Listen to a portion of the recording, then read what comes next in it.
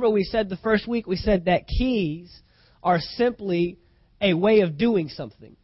It is what gets you access. See, the key is not what you're looking for. The key is how you get to what you're looking for. See, the key to my truck is not what's going to get me home that day. The truck's getting me home. But the key gives me access, and the key gives me the ability to start the vehicle and get me on my way home.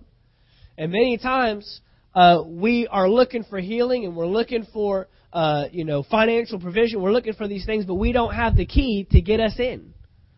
And we've got it sitting in front of us. Jesus has already given us access to it. And so we hold all these keys, but we don't know how to get it to work. And so the keys of the kingdom are God's way of doing things. That is God's way of getting healing. God's way of getting peace in your life. God's way of bringing financial provision. And so we're going to take time to look at what God's way is for doing those things, because in the kingdom of God, it will directly contrast everything we see in this world. See, in this world, how do you get more? By keeping it to yourself. But in the kingdom of God, you get more by giving it away. Completely contrasts. And so we have to learn to rely on the keys that God has given us, or else we will simply resort to doing things the way the world does.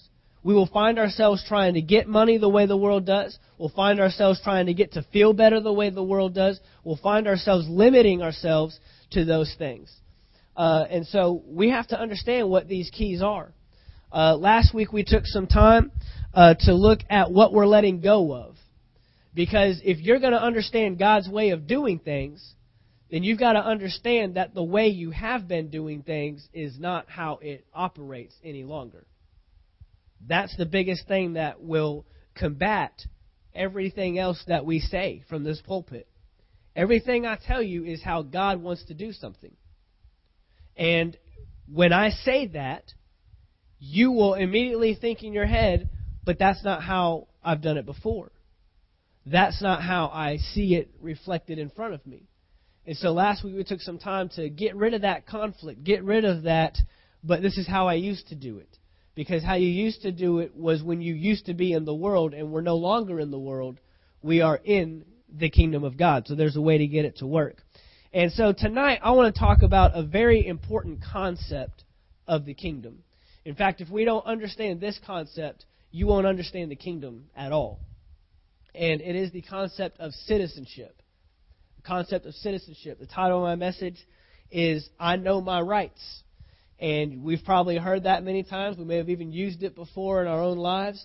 I have my rights. I know my rights. You know what, as an American citizen, you know what rightfully belongs to you. And so citizenship in the kingdom of God, I am convinced that people don't live a kingdom life because they don't understand the concept of citizenship.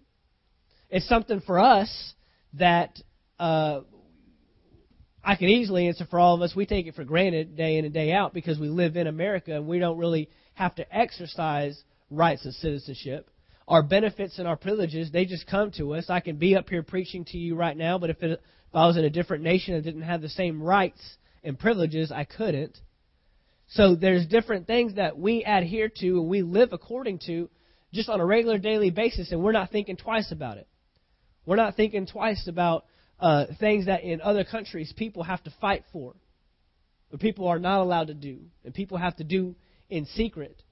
So citizenship is very important. Here are some concepts real quick before we get in the Word that you have to understand about citizenship. First of all, citizenship is the most sacred privilege of any nation.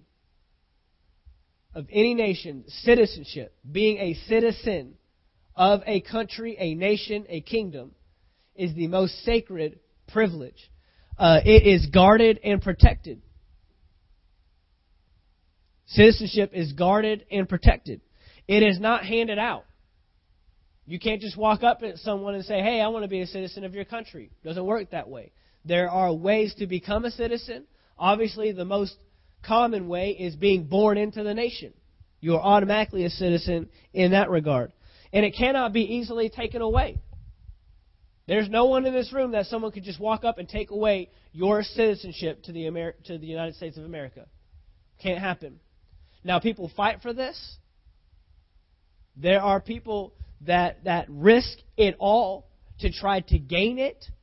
I mean, you think about right now, there are people from other countries, most commonly Mexico, that are fighting and risking everything they have to get into this nation. That is what citizenship does. In this regard, citizenship is the lure to a government system. Citizenship and the benefits and the privileges of being a citizen of the United States of America is what lures people to this country, to want to be here. It's not necessarily the president.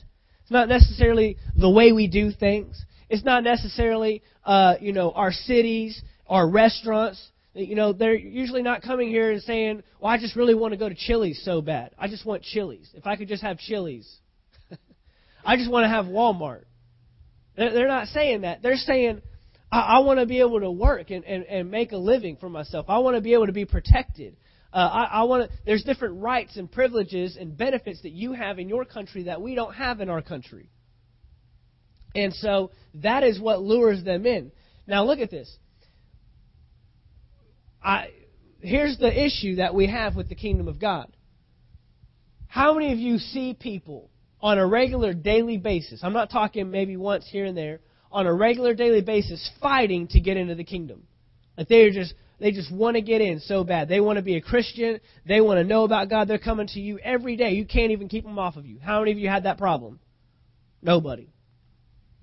Right now, the door is wide open. Anybody can walk in and attend this church service.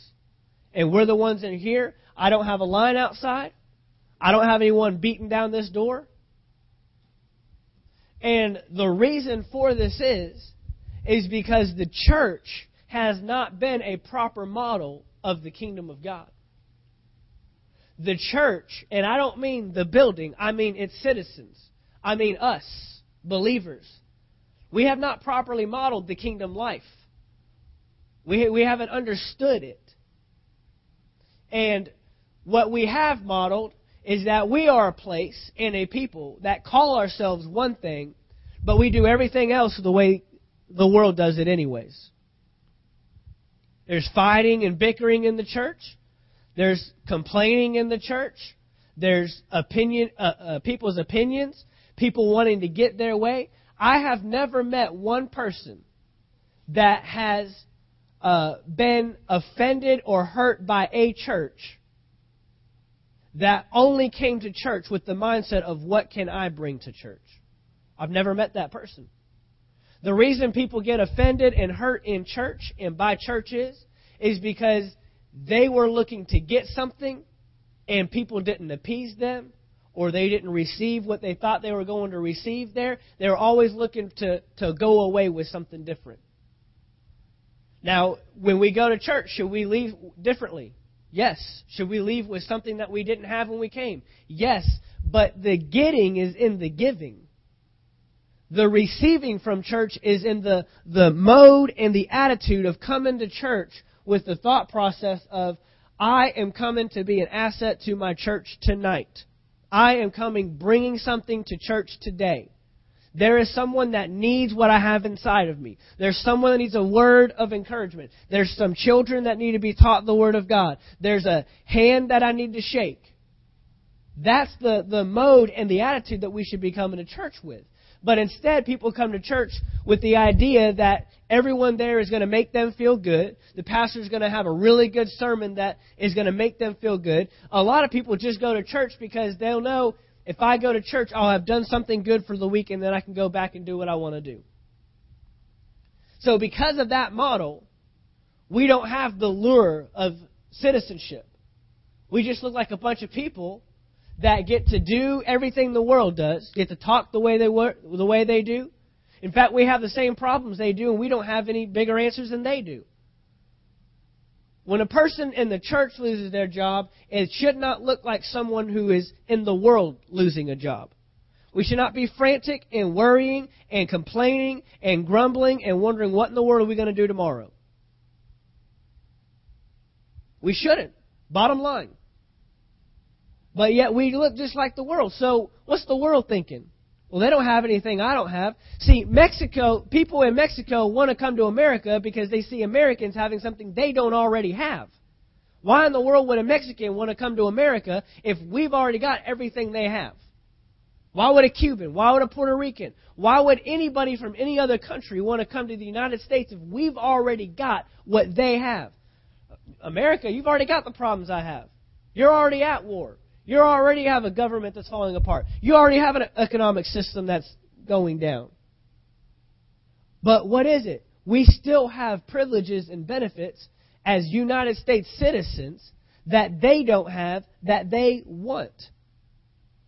So understanding citizenship is important for us as citizens because we're the ones drawing people into the kingdom of God. But if you live like a citizen of the world, they're not going to see anything different from what they're already in today. Now, here's what a lot of churches are doing, and I hate it. A lot of churches, to get the world in the door, they're just trying to look more like the world. Oh, you're after entertainment? All right, well, we can entertain you. You like bright lights? We've got lights. You like loud music? We've got loud music. When what people are really searching for is the kingdom of God. And so instead of offering them the kingdom, we're just offering them more of what they seem to already like. You like to be able to eat and drink anywhere you want, like a movie theater? We can do that. Go ahead and bring your coffee and your Snickers bar on into church. We're fine. Again, I'm not dogging all these little things, but what I'm saying is instead of causing people to rise to a new standard, we've gone down and said, well, let's go ahead and get them where they're at. And that's not even what Jesus did. I mean, how in the world is Jesus going to tell someone who he has not even died on the cross yet, finds a woman caught in adultery and tells her, go and sin no more? Tell me Jesus isn't calling someone to rise to a new standard. I don't accuse you. No one here accuses you. Where have all your accusers gone? No one here is going to throw a stone. Now go and sin no more. This woman doesn't even have the ability to not sin. What's he doing? He's causing her to arise to another level. And that's what the church is supposed to do. But because of ignorance in our citizenship, because of ignorance in who the church really is, we have begun to magnify the wrong thing. We've begun to show the world something that the church isn't even supposed to be. And so this is what's going to get the church back in its place. This is what's going to help us appropriate the keys of the kingdom. Citizenship is not membership. See, religion runs off of membership. You're a member of this church, or you're a member of this sect, or you're a member of this group. But the kingdom doesn't operate that way. The kingdom operates off of citizenship. But see, membership can be taken away. I mean, I just heard just recently of a pastor who got kicked out of his doctrine, got kicked out of his denomination. They said, sorry, we're parting ways. He said something or did something they didn't like. That can't happen in the United States. They may lock you away, but you're not going to take away your citizenship. Well, you're not a citizen of this country anymore. You are now a citizen of Mexico. You are now a citizen of Germany. It doesn't happen that way. Membership doesn't hold the weight and the value that citizenship does. And like I said, citizenship contains benefits and privileges.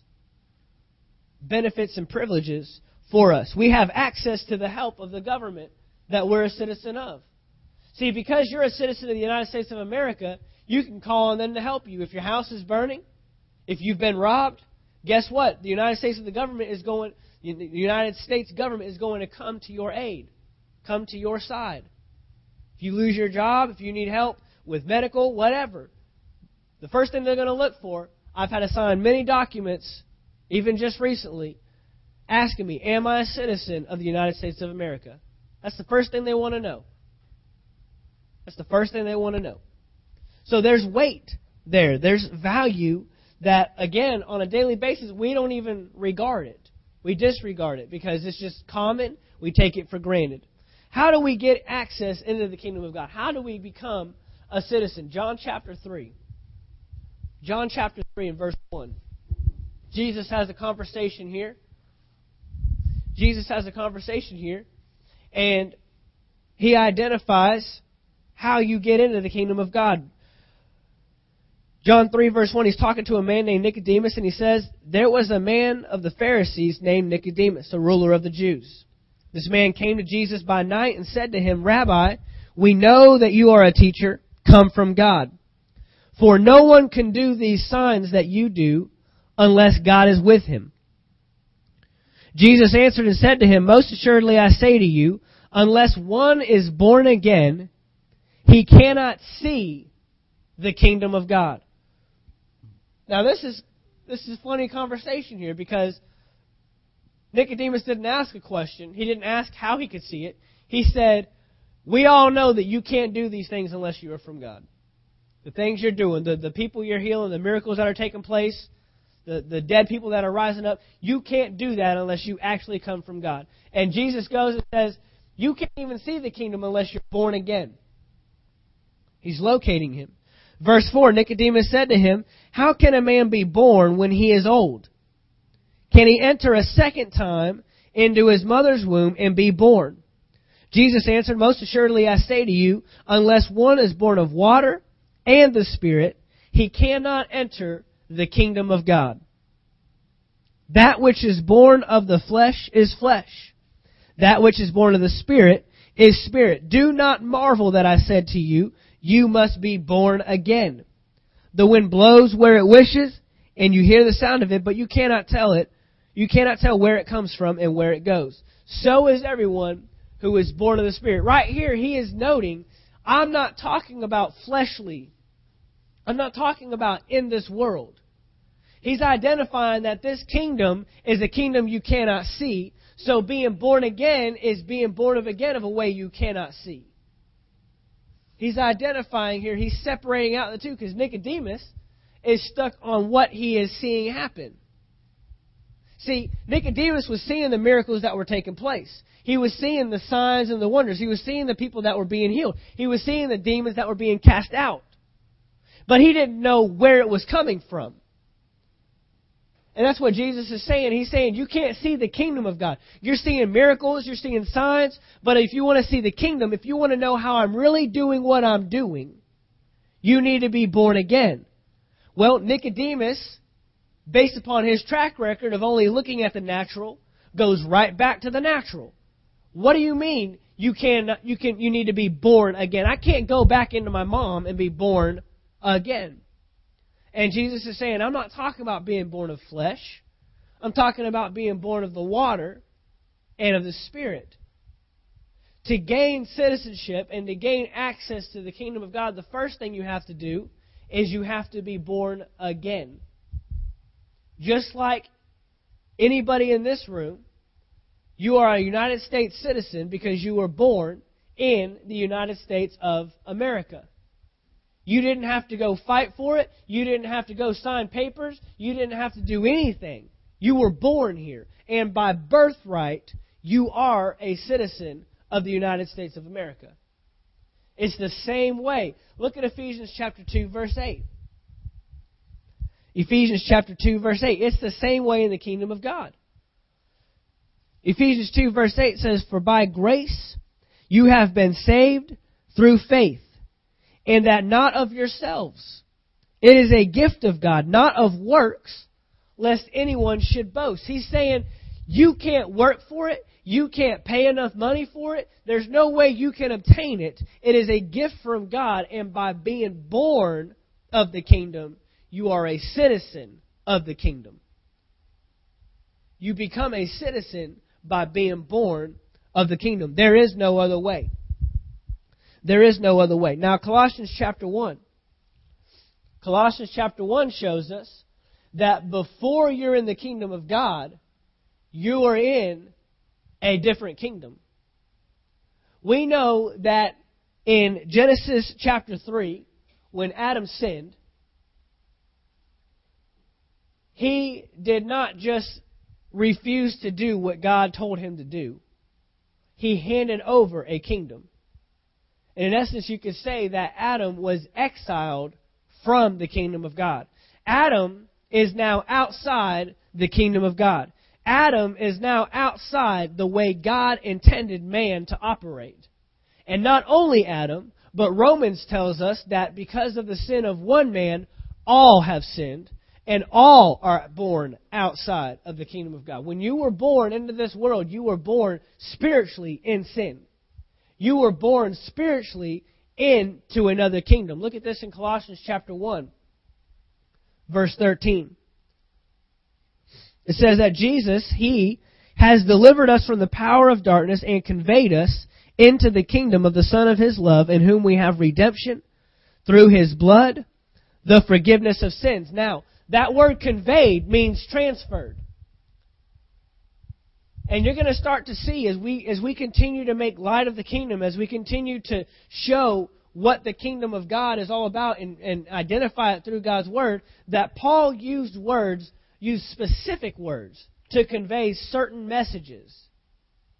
And when he used the word conveyed, he used the word transferred, and that was a word that was used to denote being moved or movement from one kingdom to another. He was talking about when a country goes and conquers another nation, and they conquer that, they take over that nation, and they would transfer, convey, move those citizens into a different kingdom. And you've heard me say before that based upon history, when a country would take over another country, they would go in, take those citizens, and take them back to their country. Rome did this differently. They would go out, conquer other nations. They were the greatest empire because they expanded their territory, not just brought everyone back to their location. They didn't bring people back to Rome, and that made them Romans. They would go out, populate another country with Roman citizens, and make those citizens of that country Roman citizens as well. Citizens of Rome. And now you've got an empire that's spreading out rather than just staying at home in one localized area. So this word conveyed, this word transferred, is the actual movement of citizens out of one kingdom, out of one domain, out of one territory into another. That is what Paul is talking about here. He used this word specifically. Now here's what you have to understand. Gaining citizenship in the kingdom of God also means no longer being bound by Satan's rule. Now this is a very important concept because we have churches, we have pastors, we have believers today that still think they have some kind of that there is still some kind of control from the enemy. Well, I still have to give in to sickness. I still have to operate according to this world. I'm in this world, not of it. And we're going to talk about that here in a minute. But this is an important concept because when you become a citizen of the kingdom of God, that means you are no longer bound by Satan's rule and his authority. And many times we don't make the connection. We stop at just being a citizen of the kingdom of God, but somehow, some way, we're still bound, and sickness and disease still has a place, lack and poverty still has a place, fear and worry still has a place. Those things do not control us any longer. If they control you, it's because you have given yourself to it, not because it is still in control and authority over you and forcing you to live that way. And that's the connection we have to make. We have to bring these two together. We have to understand what it means to truly be a citizen of the kingdom of God. Because being a citizen of the kingdom of God, that means I am not living according to sickness. I'm not living according to disease. I'm not living according to fear. It doesn't have any place in my life. I operate according to the kingdom of God. If you are going to appropriate and work the keys of the kingdom that we'll be talking about in weeks to come, you first have to understand that your citizenship gives you access to those keys. Otherwise, you're just going to think I'm telling you about a bunch of keys that one day you will have. This isn't a one-day kingdom. This isn't a one day we'll get it. This isn't a one day we'll get there. This isn't a one day I'll have. This is today, now. The instant you asked Jesus into your heart, the instant you became saved, you became property of the kingdom of God. You became a citizen of the kingdom of God. Immediately. Instantly. There's no gradual. There's no perpetual. There's no one day. It happens immediately. So that means you're not limited to the world's resources. You're not limited to how Satan once controlled you. See, people in the world, how many of you thought when you were in the world and you were running your course and doing your thing, you thought you were doing what you wanted to do? I just want to do what I want to do. You're not doing what you want to do. You're doing what the devil wants you to do. Every person out there in the world that thinks they're doing what they want to do. I'm not going to be bound by no church. I'm not going to have no pastor tell me what to do. I'm not going to have a Bible tell me what to do. No, you're having the God of that world tell you what to do. There is someone that's in control. He is Satan. He is the devil. And he is working you and telling you what to do, and you are simply giving in. When you give in to your flesh, you are giving in to the devil. Period. But see, when you come out of that, when you gain access to the kingdom of God, you become a citizen of the kingdom of God, that is no longer your control. Believers that have been saved, that have been transferred, that still continue to live that way, are simply giving themselves over to the Satan. Satan is not controlling them. Satan does not have that power any longer. Ephesians chapter 2. Verse 11, Ephesians chapter 2, verse 11, Paul talks about those that are in the world. Paul talks about what that used to look like. In verse 11, he says, "Therefore remember that you, once Gentiles in the flesh, who are called uncircumcision, by what is called the circumcision made in the flesh by hands, that at that time you were without Christ, being aliens from the commonwealth of Israel and strangers from the covenants of promise, having no hope and without God in the world. But now, in Christ Jesus, you who once were far off have been brought near by the blood of Christ. For He Himself is our peace, who has made both one and has broken down the middle wall of separation, having abolished in His flesh the enmity, that is separation, the law of commandments contained ordinances, so as to create in Himself one new man from the two, thus making peace. Verse 16, and that He might reconcile them both to God in one body through the cross, thereby putting to death the enmity. And He came and preached peace to you who were afar off, and to those who were near. For through Him we both have access by one Spirit to the Father. Here it is, verse 19. Now therefore, you are no longer strangers and foreigners, but fellow citizens with the saints and members of the household of God. He's talking to Gentiles here. Let me paraphrase this. Let me summarize this. He's talking to Gentiles. Jesus came for the Jews. But then Jesus said, you go and make disciples of all nations. So the Gentiles, they were the outcast group. They were the ones that Jesus did not initially come for. So now, this group of people that have been outcast, that have been outsiders, that have not had access to the kingdom of God, He's now telling them, you have access. Because what Jesus did on the cross is He tore down that wall that separated you. That middle wall of separation. He took away enmity. Enmity, which means making yourself an enemy to God. Enmity means there's a separation there. If there's enmity between a husband and wife, there is a separation between a husband and wife. There's a wall there that's keeping them from having a proper marriage relationship. And so He's saying, you as Gentiles, and when he says circumcision and uncircumcision, He's talking about the covenant. He's saying you were once outside of the covenant that God established with man. You were outside of the covenant that God said, I'll do my part, you do your part. You were outside of that. You were on your own. But because of what Jesus did on the cross, by His blood, He has redeemed you and He has brought you in. You're no longer separated. You're no longer on the outside. And then He says in verse 19, you're not strangers, you're not foreigners, but you're citizens. He's saying because of what Jesus has done on the cross, He has brought you in and made you a citizen. You now have the rights and the privileges that the believers do. You now have the rights and the privileges that the disciples do. You now have the rights and the privileges that the apostles do. He's saying we're all in this together.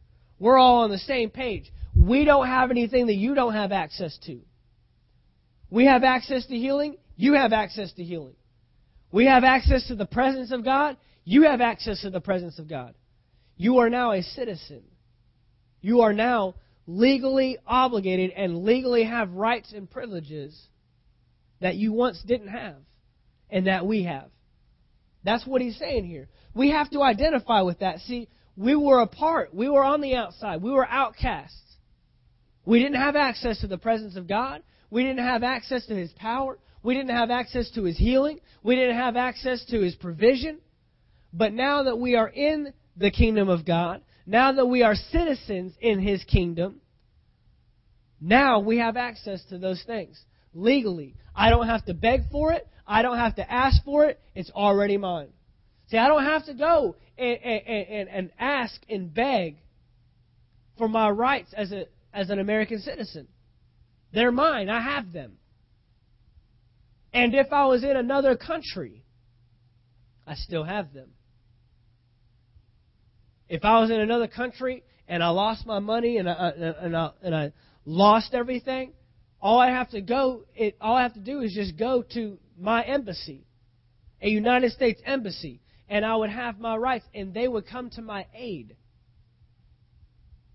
They would come to my aid. This is why people in the world, they don't have access to God if they haven't come into the kingdom of God. Well, I thought God loved everybody. Yes, God loved everybody, so He gave people access to His kingdom. But if you don't go through the door, you're still on the outside. And so we have to understand this citizenship. We have to understand the rights and the privileges that we have. Philippians chapter 3, verse 17. Philippians chapter 3, verse 17. Here's the second part of what comes in as a citizen. We know we have rights. We know we have privileges. We know that we get in by birth, by being born into the kingdom. But now Philippians chapter 3 shows us another side. Verse 17. Brethren, join in following my example, and note that those who so walk as you have us for a pattern.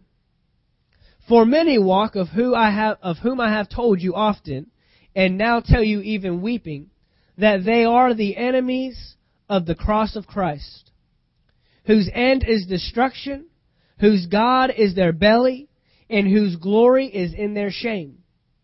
Look what he says here. Who set their mind on earthly things. Verse 20. For our citizenship is in heaven, from which we also eagerly wait for the Savior, the Lord Jesus Christ. What Paul is saying here is, look, there are many that have come into the kingdom, but still walk like the world. There are many that have been given access into the kingdom of God, but they still walk according to their former kingdom. They still live and look like the former rule. See, I said earlier that you are no longer bound to the former rule and the former kingdom that you came from. Satan is no longer in control of you. That also means that you're not limited to their resources. You've heard me say that many times. Many of us just easily and quickly put our limits to what the world has to offer us. If we lose our job in the world, then how's the world going to take care of me? How's my natural government going to take care of me? If I get sick, then what natural remedy is out there to take care of me? If If I'm in grief or if something tragic happens in my life, then what kind of counseling or what kind of therapy can I go through naturally? But see, as a kingdom citizen, we don't have to be limited to those things. We don't have to be limited to pills and doctors for healing. We don't have to be limited to surgical procedures. We don't have to be limited to welfare and looking for a job, and even for a job to be our source of income. We don't have to be limited to therapy and counselors and psychiatrists when we have something happen and we fall into worry or fear or depression. That's what the world is limited to. But here's the other side of it.